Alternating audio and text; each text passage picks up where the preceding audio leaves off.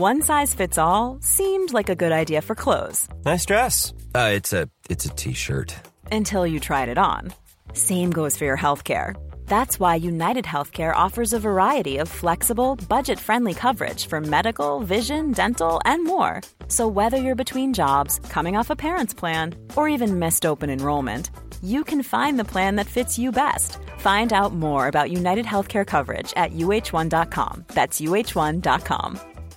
When you make decisions for your company, you look for the no-brainers. And if you have a lot of mailing to do, Stamps.com is the ultimate no-brainer. It streamlines your processes to make your business more efficient, which makes you less busy. Mail checks, invoices, legal documents, and everything you need to keep your business running with Stamps.com.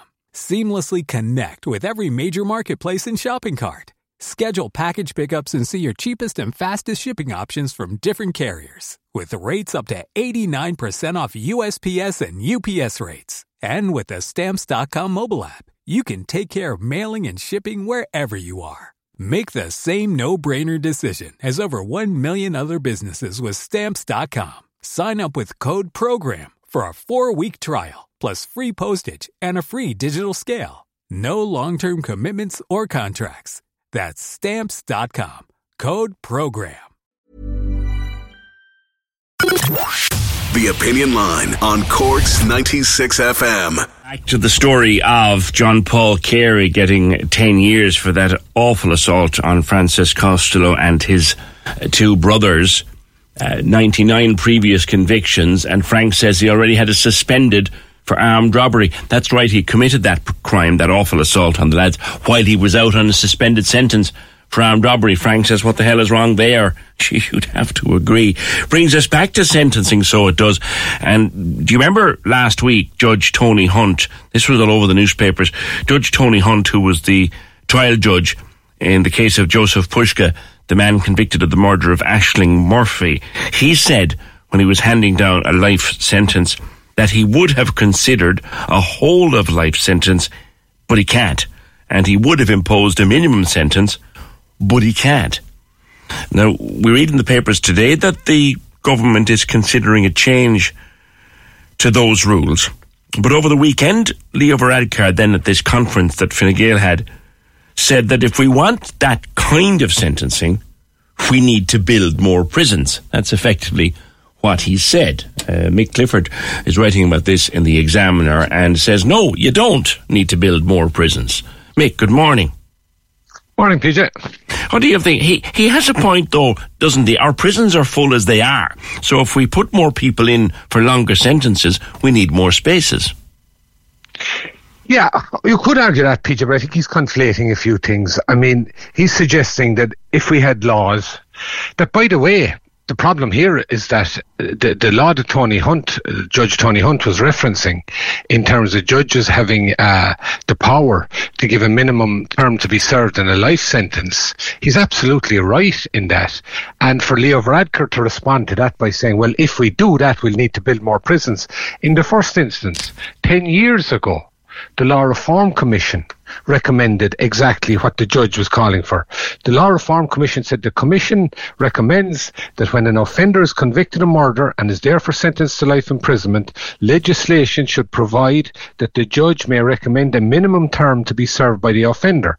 Now, Leo Varadkar's party has been in government for the last 10 years and they've done absolutely nothing about that. And then in a very high profile trial, a judge very understandably points out that, this crime was so horrendous that if he had the power, he would have possibly imposed a whole of life sentence or certainly given a very long minimum term to be served. And Leo's basically deflecting for that when he talks about building more prisons, because in reality, if you had that law in there, there's nothing really to suggest that an awful lot of people would be serving an awful lot longer sentence or that you would have more people going into prison. All it would mean is that you would have the appropriate sentence for the appropriate crime. Like, there's a life sentence for murder, but the circumstances and the severity of what the perpetrator has done and how he has acted, and with what intent, all of that differs. So, like, for example, if Judge Tony Hunt had the power, perhaps, and I'm only speculating here, he might have said, well, this man should serve a minimum of 40 years in prison. But you could have somebody equally convicted for murder in very, very different circumstances. And I've come across a few of them where, you know, there might be an argument that it's touch and go, whether it's murder or manslaughter. It's a thin line, yeah. I've been in cases like that too, Mick, so I'll go with you there, yeah. Yeah.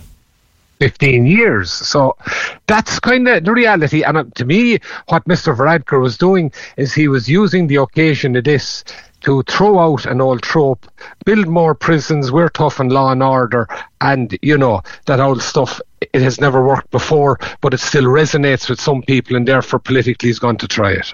There is a feeling out there, though, Mick, whatever way you look at it, and it comes into me from my listeners morning after morning, there is a feeling out there that the laws in this country are more suited to Joseph Pushka and his like than they are to Aisling Murphy and poor misfortunes like her.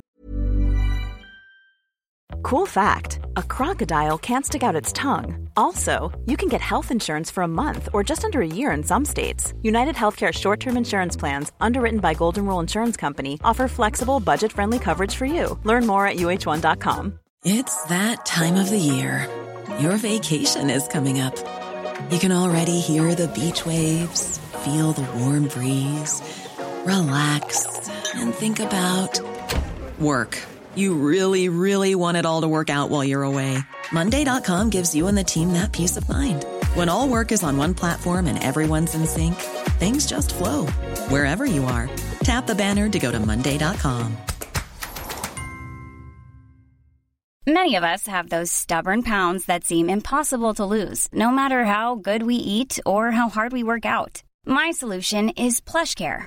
PlushCare is a leading telehealth provider with doctors who are there for you day and night to partner with you in your weight loss journey. They can prescribe FDA-approved weight loss medications like Wegovy and Zepbound for those who qualify.